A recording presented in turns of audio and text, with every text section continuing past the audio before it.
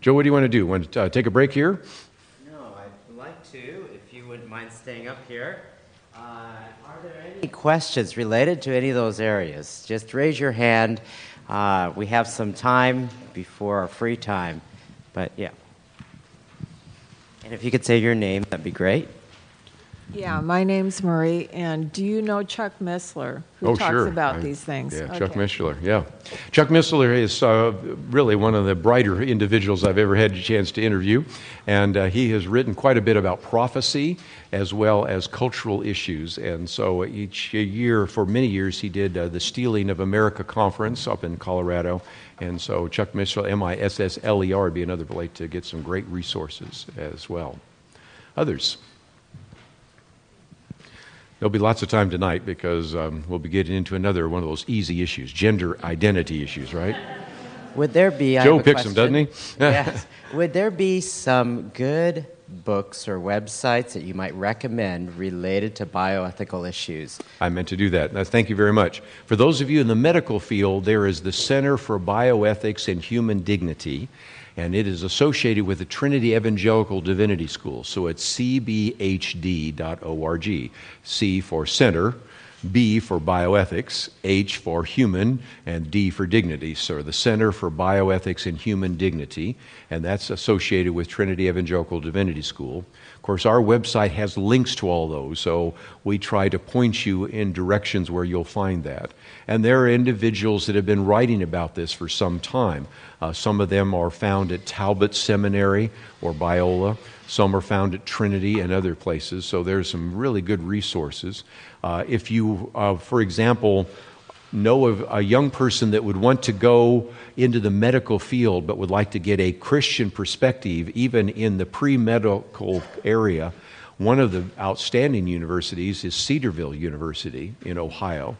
And they, first of all, have a number of people on staff that not only teach the biology part, but also teach some of the ethical part, because we really need to have more Christians in the science fields and the engineering fields and the medical fields.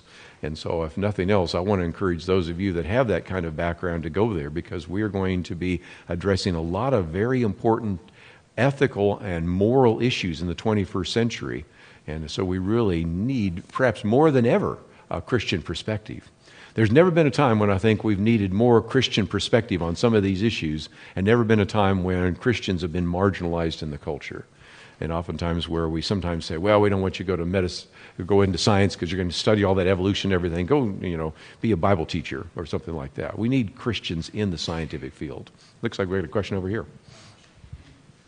My name's Henry. I was reading the news. They had something called this chimera, and they were saying that the government is allowing that to happen now. So when you have a chimera, would you treat that person with the same human sort of laws? How do you deal with that situation? Whoa. Sorry about that. Chimera, first of all, chimera is the Greek word chimera, which was this mythological creature, the head of a lion, the wings of an eagle.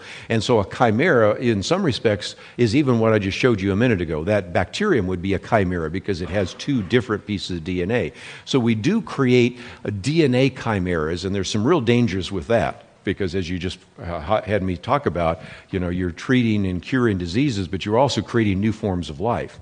Some of these chimeras could end up being the things we really read about in the book of Revelation. Have you ever read in the book of Revelation where it talks about these huge locusts coming in? Now, most people said, well, what it was is probably, when John sees this, he'd never seen a helicopter, so he said, like giant locusts.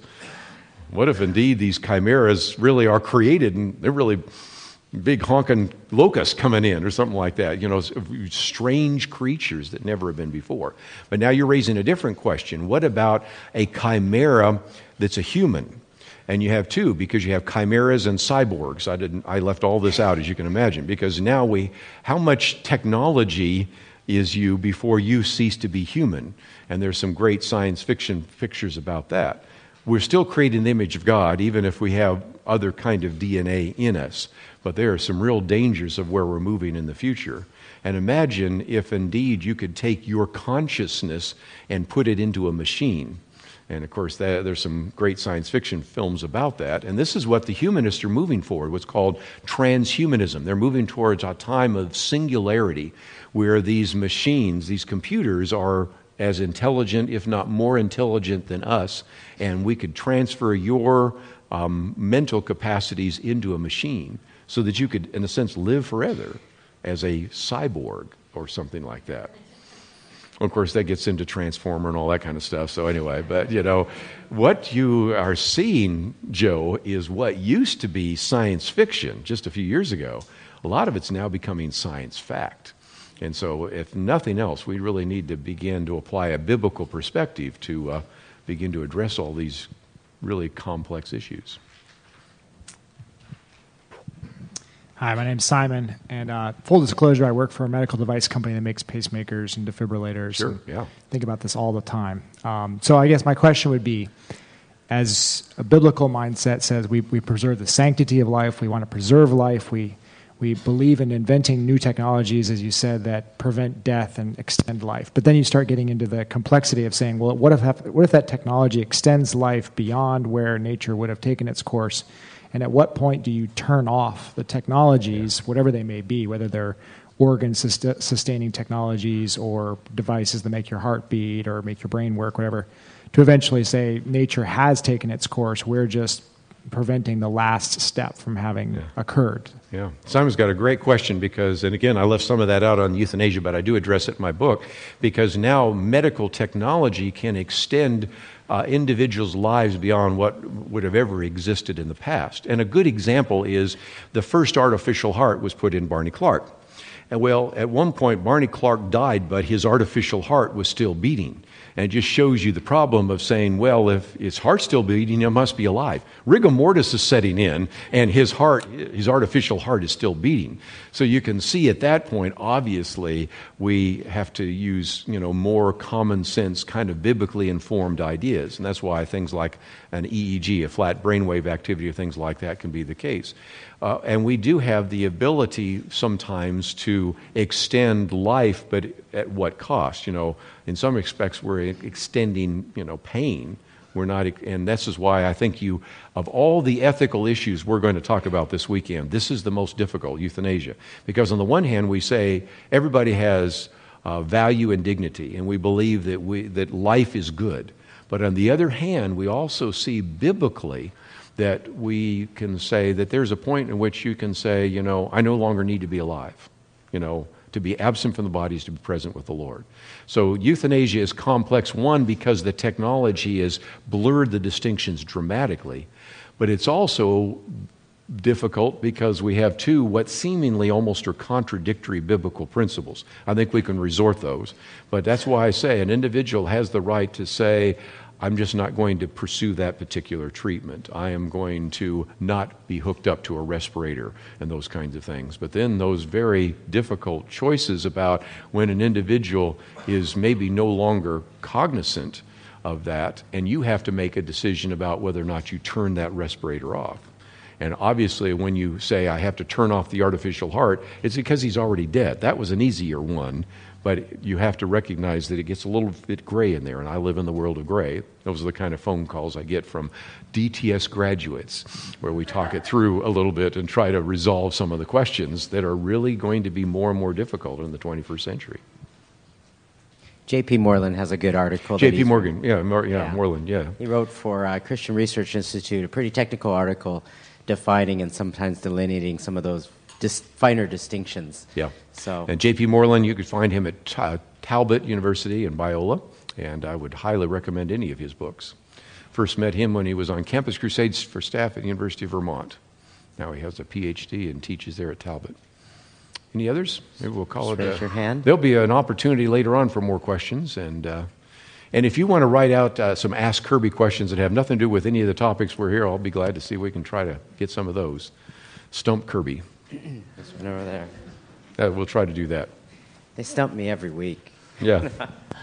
That's why Joe said he picked these. These are the ones he wanted me to try to answer. Okay. So, you're saying things like turn off the respirator or something, I don't need it, and then I'll just die like that, right?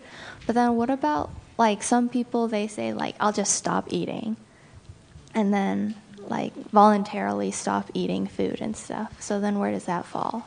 Right. And again, when a person decides that they'll stop eating or they will no longer drink or whatever, in some respects that gets into a category called suicide, obviously. And so we have some biblical principles about that. When a person decides to harm themselves, then you can make some cases. Are they doing this because they are rationally making a good decision?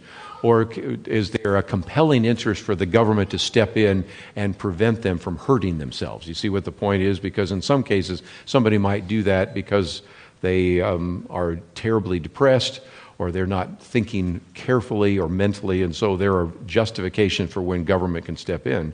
But at the same time, we also allow people to make choices. I mean, the sad reality is a lot of people commit suicide every single year, and that's a reality. If nothing else, that's all the more reason, I think, justify for us to share the gospel of Jesus Christ with individuals, to give them really true hope, instead of being so depressed that they simply say, I've decided to kill myself. And the sad reality is, again, I document this in a book, some of those individuals going to individuals to get physician-assisted suicide do it not for medical reasons. I tell a couple of stories. One of this ballet dancer in the Netherlands who got arthritis in her toes and said, there's no longer any reason for me to live because I can no longer dance in the ballet. You know, I mean, it just shows you that sometimes people can become depressed or lose focus, and maybe that's where, again, the good news of the gospel and care and Christian compassion can make a difference.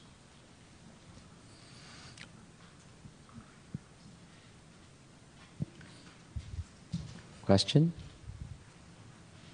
So I know that you mentioned euthanasia is one of the most difficult to deal with. Which one of those issues, or if there's a new one that is the most hot or cutting edge at this time in terms of the, because it's come about because of the development of technology, you have newest ethical issues that need to be dealt with that haven't been? One that I just mentioned in passing on the area of neuroethics is right now you're having, if you go into a bookstore, you will see, especially in the psychology area, a lot that are arguing that now that we've done all these brain studies, there's no evidence for the soul. There's no evidence for an immaterial. In other words, your brain is basically a biological computer. So it isn't so much a medical challenge as it is a theological challenge when you think about this, because you have writers and professors at Harvard and UC Berkeley and others making the case that now there really is no evidence of anything other than we're just basically like the animals out here. And so as a matter of fact, there's one at the University of Chicago right now that says, well, I'm just basically a meat computer.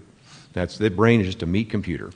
And so as a result, what I think is free choice actually is all biologically predetermined.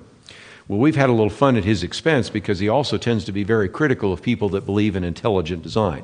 Up here in Seattle, you have the Discovery Institute, and he's very critical of that.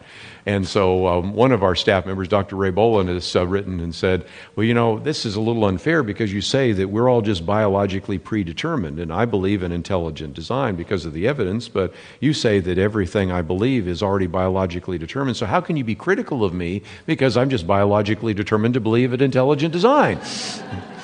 Well, he didn't like that argument, but I thought it's a good one, And what you see, Nancy Pearcey has written a lot about this as well, that people live in a world that says that everything is biology, that everything is a result of chance and space and time, that there is no purpose, there's no God, there's no absolutes, but they can't live that way.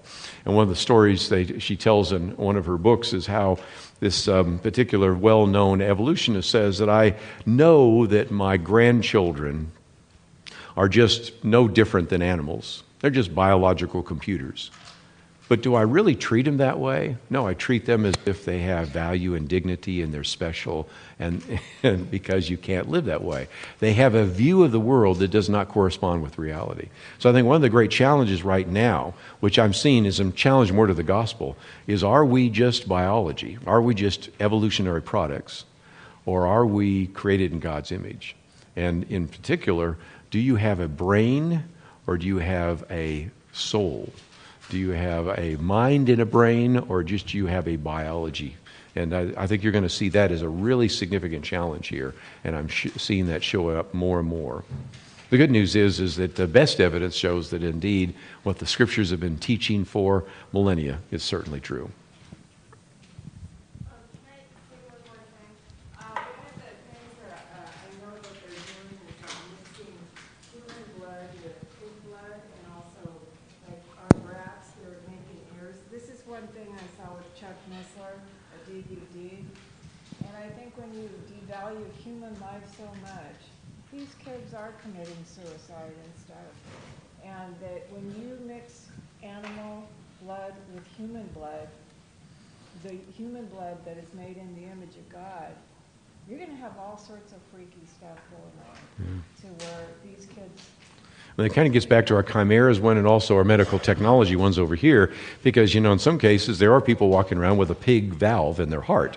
Well, that's one thing, but all of a sudden, how far do you go? How many artificial things do you put in your body before you become a transformer, a cyborg? How many other animal parts do you put in you before you're not really truly human?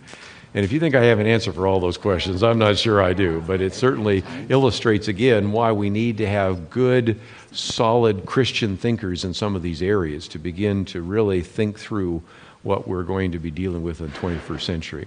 Has that kind of stretched everybody's brain a little bit? You ready to go out and have some fun? Yes. Let's go out and have some fun.